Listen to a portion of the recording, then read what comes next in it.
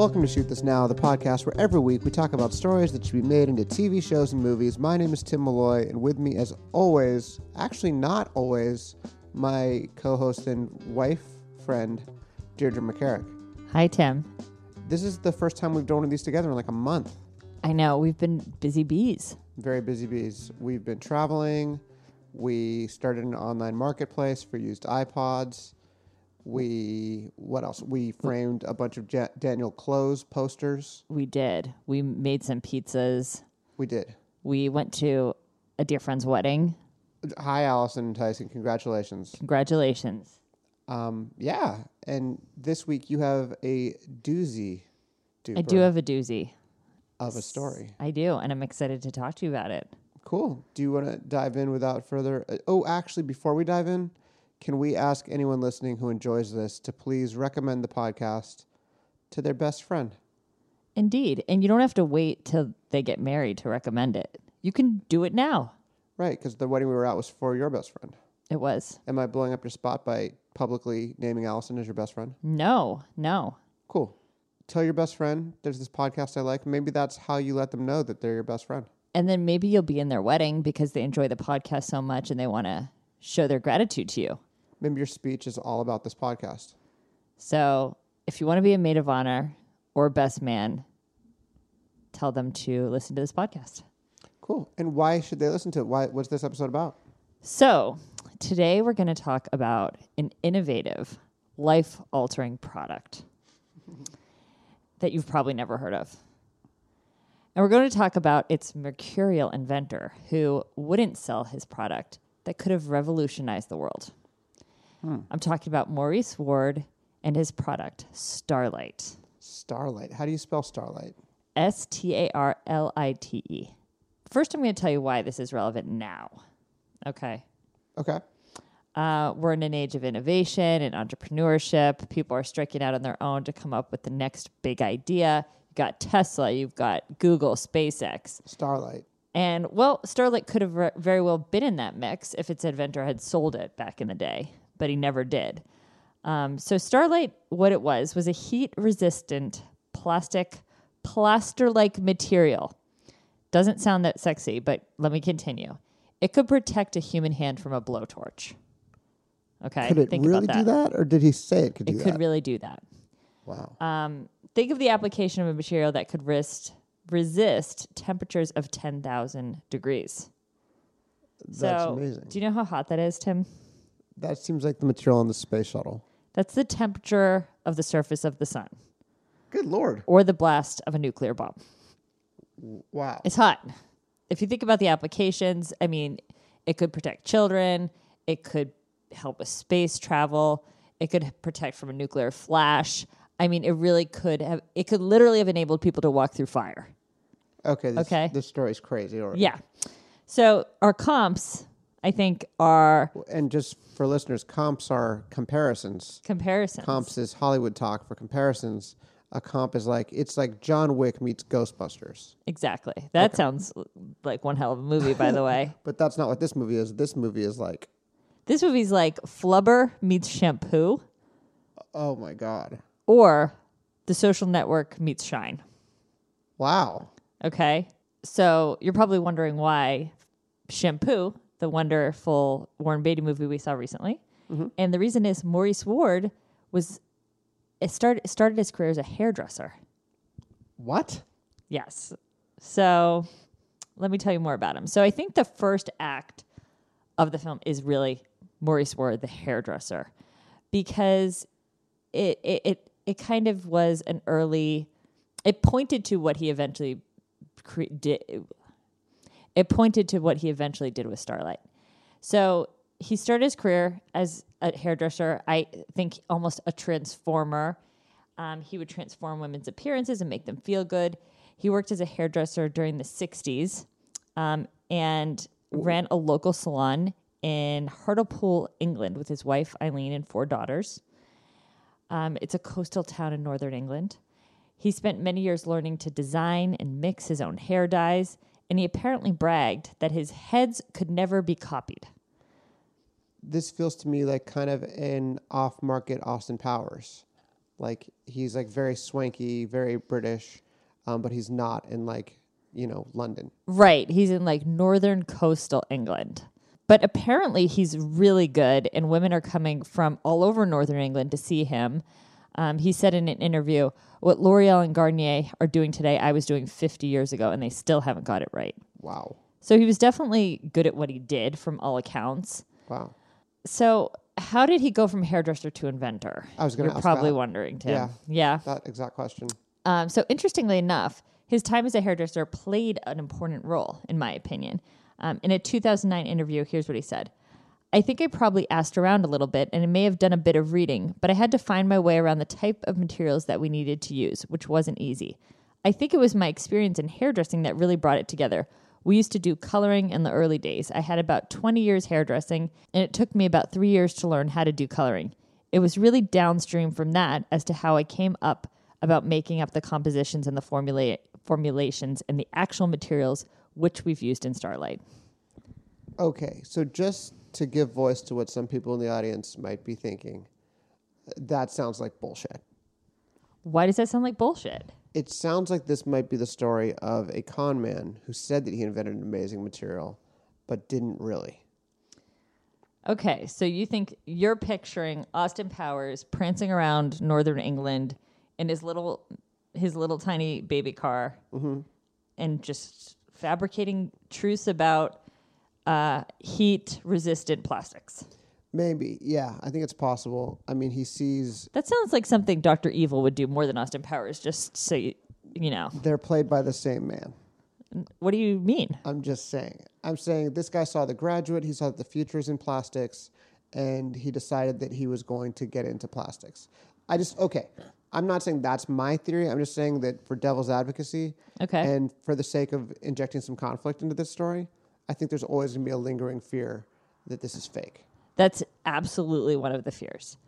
So we're going to get to that in a little bit. But I want to just wrap up, I think, Act 1 around him as a hairdresser and the influence that job had on his invention. And I think in my head, I thought about a few visuals that I think were interesting. Like, do we see him playing with pomade or putting it through the hairs of like a 60s greaser? Ooh. And then that, ultimately is the texture of Starlight. So I feel like we need to see that influence from hairdresser to inventor. And maybe establish that he's a guy that's never satisfied, right? Like he wants more, He's like Warren Beatty in Shampoo, except that he wants more of his ladies. Yeah, well, that was Warren Beatty. Right. Warren Beatty wanted the sex. This guy wants more of the acclaim, the success. Or I don't even know if it's that. I think it's something like less tangible. Interesting. Okay. Yeah. So that's Maurice Ward. That's what he was up to right before he invented Starlight. The impetus for Starlight was after the British Air Tours fire in 1985. It's when 55 people aboard a plane at Manchester Airport died due to toxic smoke inhalation from an engine failure fire. So the plane didn't even take off, and 55 people died on the ground. There was a fire on the plane? There was a fire on the plane. Mm-hmm. And they couldn't escape, and there was smoke inhalation. Exactly. So he thought, I'm going to invent a product that will prevent that. Yep. Here's what he said. He said, it interests me because it was an air disaster on the ground, and because it was the smoke and toxicity that killed people, not the fire. 55 people died in 40 seconds. Whoa. We thought we'd like to find something that doesn't burn very much that would be useful. And there's footage of YouTube of the fire, and the bodies all laid out in the airplane hangar. Ew, why is that on YouTube? I don't know, for people like me.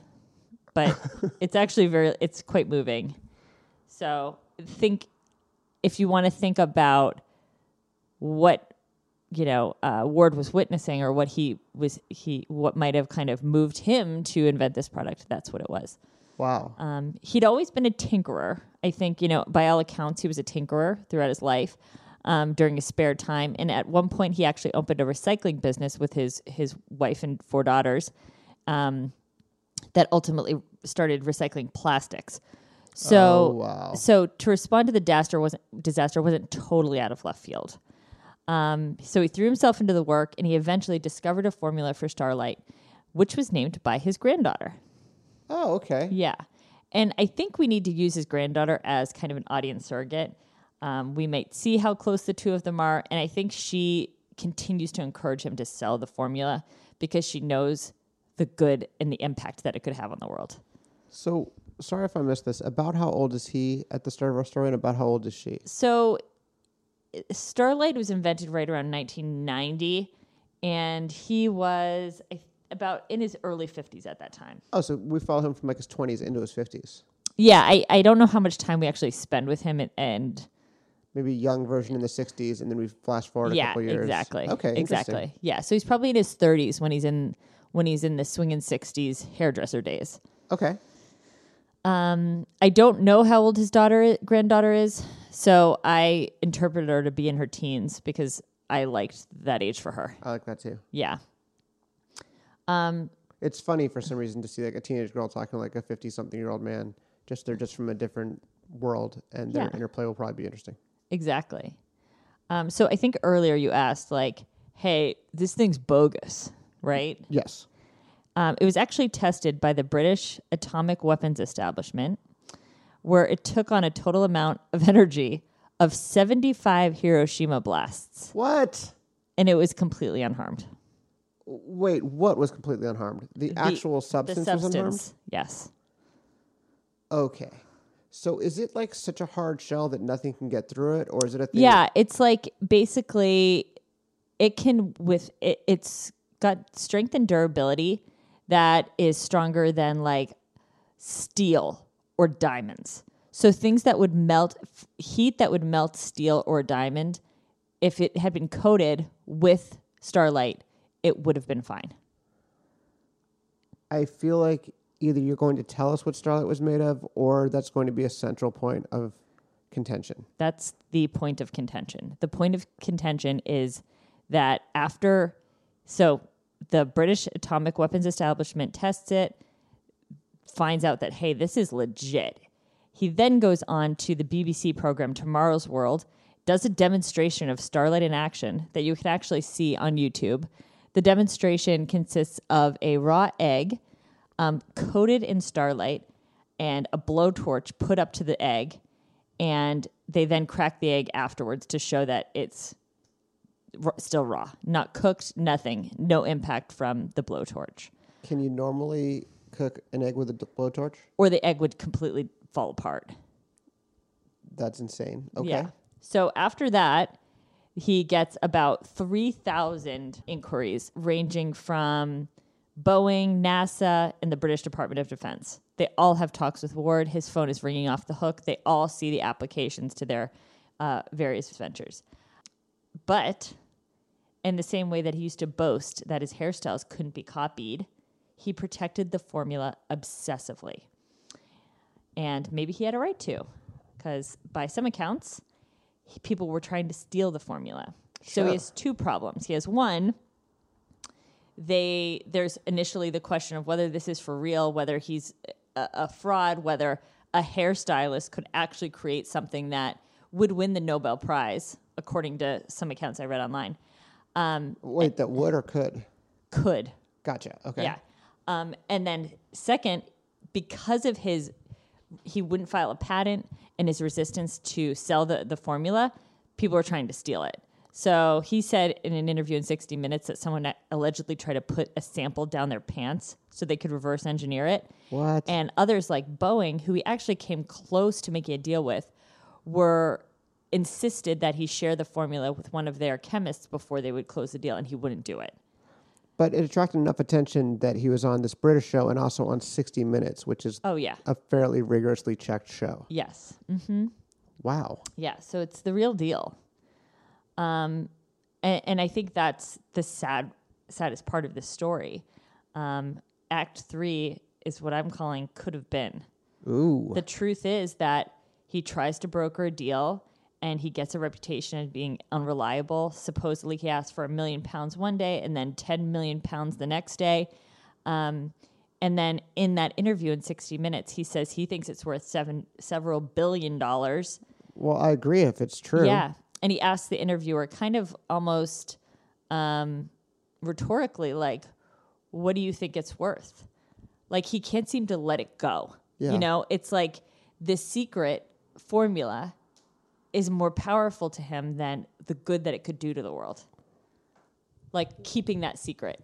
Well, okay, but he wanted to prevent accidents like the grounded air disaster. Initially. So what happens? He gets so...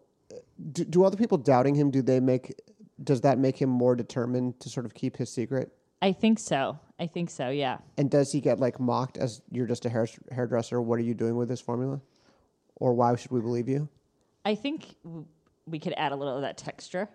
I mean, I feel like that's the first thing everybody asks. Absolutely. Like, what is your background to come up with this substance that could save people from a nuclear blast? Absolutely. And are there scientists who are like resentful of him because they don't think he has the qualifications? Probably. Wow. Yeah, I would imagine. I mean, the properties and the application of this of Starlight is spectacular. I mean, to think that what it could do, the fact that 3,000 inquiries were made at minimum, and, you know, I mean, I'll go into this a little bit more, but what it could have done for the world is really is incredible. Yeah. And nothing ever happened.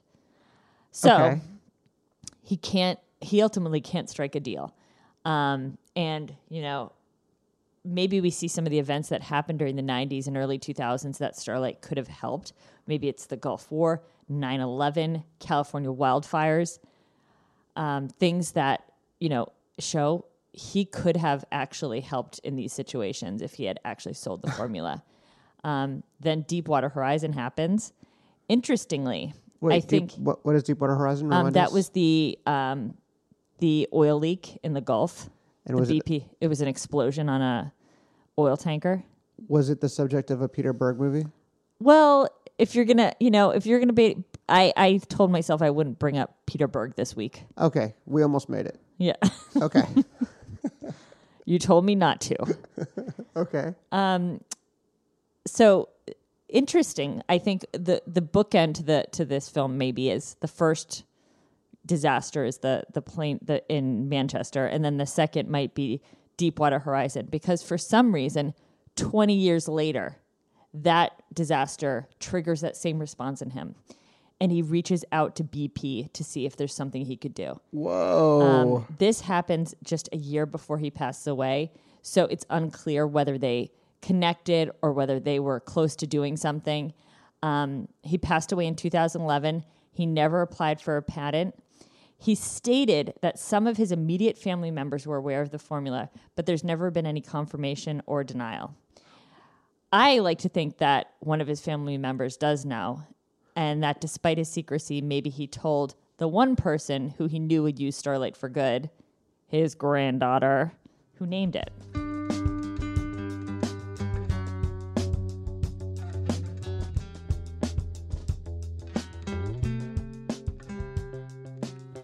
Okay, we took a break to absorb all of this, and I did some Googling and saw that there's actually a company that says that they bought the rights to Starlight from his wife. Is that valid? I'm not sure. I mean, that was, 6 years ago? Yeah. Mm-hmm. And we haven't seen anything since then.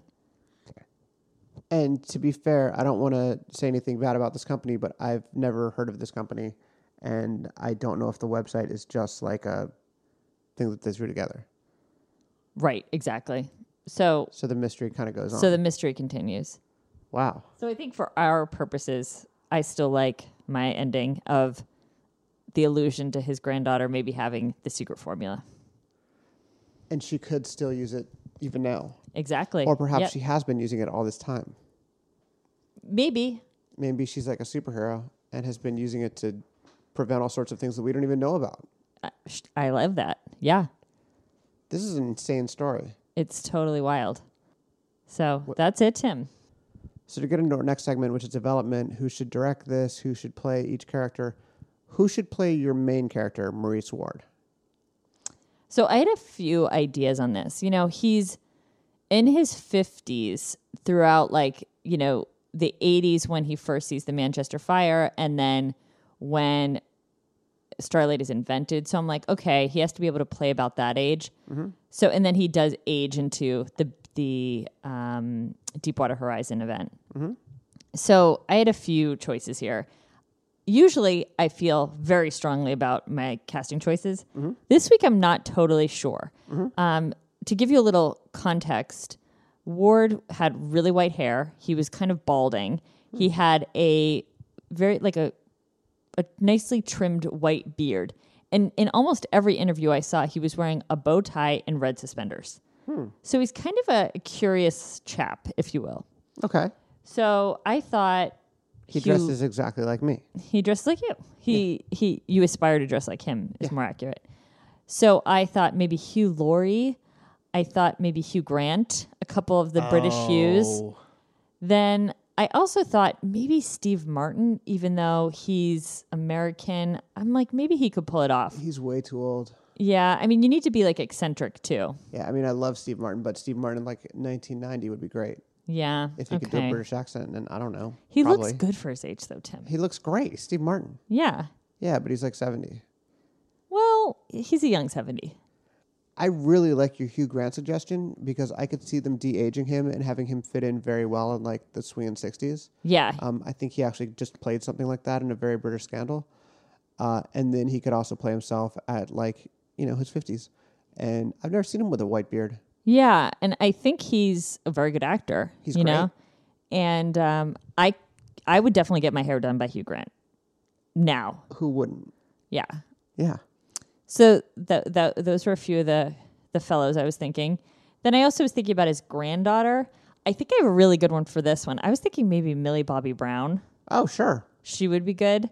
I also thought Florence Pugh or Pug. I'm not sure how to pronounce her last name. We saw her in Fighting with My Family. That's what I was going to say. Yeah. Is she a little too old to play a teenager? She might be a little. She's pushing it. She's good, though. Yeah. I like both of them. Cool. Excellent. Yeah, Excellent choices. so those are just a few choices. Wow. Then the director. Yeah. So one person I was thinking is James Marsh, who did Theory of Everything. Oh. I thought, you know, you definitely have to be able to make science be appealing. Yeah. And he definitely did that with that film. He also did Man on Wire, which was spectacular. Yeah. And has definitely, I think he could handle it. I also think our reach might be David Fincher. I feel like The Social Network and the way that the mystery behind that, I thought in the conflict, that like really subtle conflict could be a good benchmark. Yeah. You know, I was also thinking for some reason Jay Roach. Okay. Because he directed Austin Powers. Oh my. And he also has done a lot of stuff with HBO, and I could really see this as an HBO type story. Definitely. With like, it's a strange curiosity that you've never heard about. It's a chance for an actor to really reach and do something very different. I don't know if you need to see this. I think you probably do need to see this in a theater, actually, because you have the incredible cinematic moment of the explosions, the multiple explosions. I know.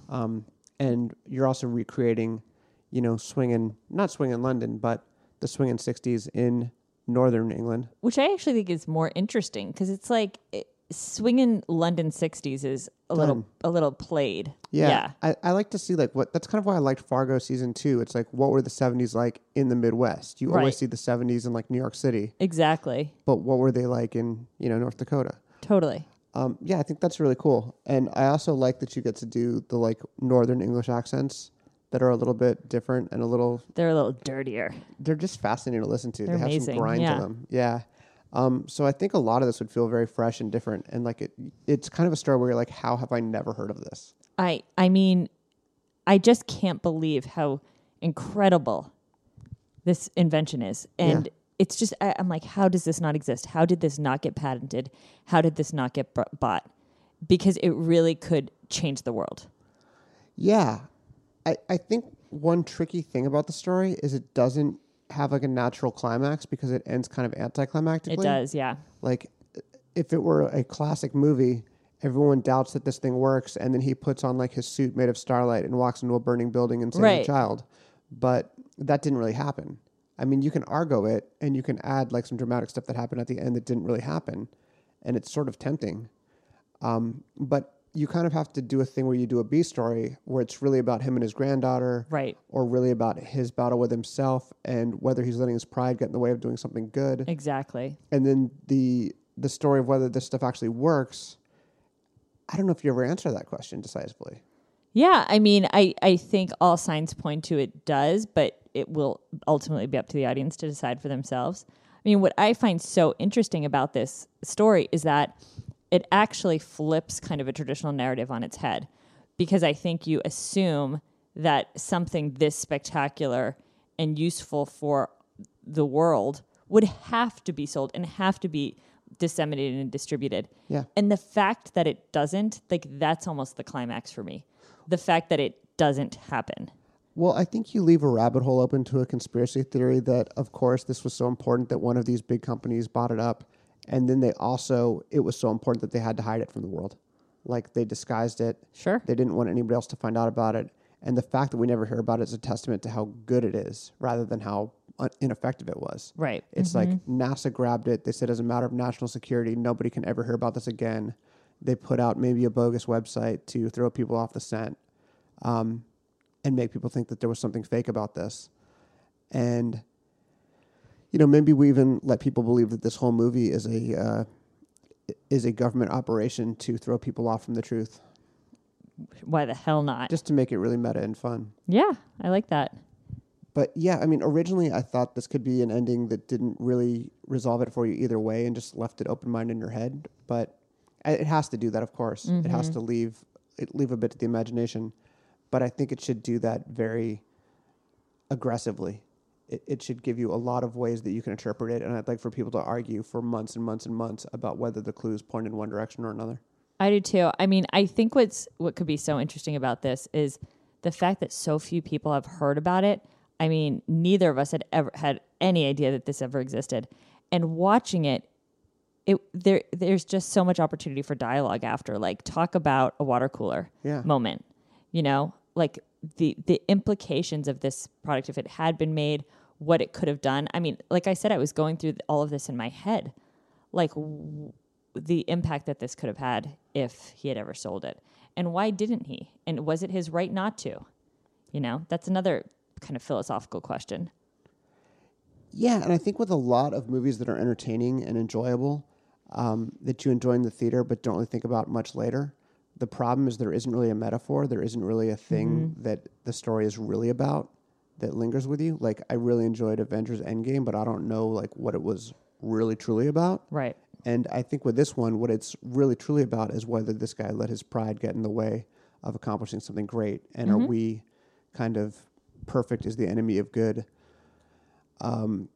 Yeah. I mean, I actually had written down like theme of, is it about, you know, personal gain or fulfillment or social gain and fulfillment? You know, like, and are we allowed individually to make that choice? It's sort of like The Fountainhead. I mean, that book. I mean, like, it's a similar question. I don't actually know how I know like conservatives love The Fountainhead, but I don't really understand it. It's really about, is it about me or is it about we? Well, I think there's something interesting now about all of the things that people do that are supposedly good. Are they doing them because they're good, or are they doing them because they want to appear to be good? Sure. Like, are we saying the things that we say on Twitter because we actually believe them, or because we want people to think that we're good people? Right. Mm-hmm. Yeah.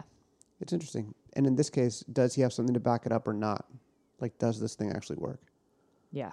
And it's interesting because whether this product works or not, it doesn't work in his lifetime. Like, if anybody carries it on, it's his granddaughter. Yeah. It's interesting. It's very interesting. Or maybe his wife, if we believe that website. Right. Yeah. What do we call this thing? I mean, there's only one name. Flubber 2. Yeah. Flubber 2. Bouncing back. Is it called Starlight? Yes. I think that's great. I mean, there's just no other option. Yeah, I don't know what else you can call it. It's I mean, that's what I like. I mean, even the name for me evokes something. like I don't feel like this is an action bombastic film. I think this is something moving. Yeah. You know, like this was a guy whose initial intentions were so good, you know, and he intended to create something that could change the world. He did, and his pride, his inability to let go, got in the way. You know, and it's sad, really. And I really want to see Hugh Grant play that kind of tragic character. I do too. Oh, I'd live for that. Yeah, I love this. Great. Cool. Let's round up some financing. Let's put this thing together. Groovy baby. I'll edit that out. Please don't. It was a deliberate choice.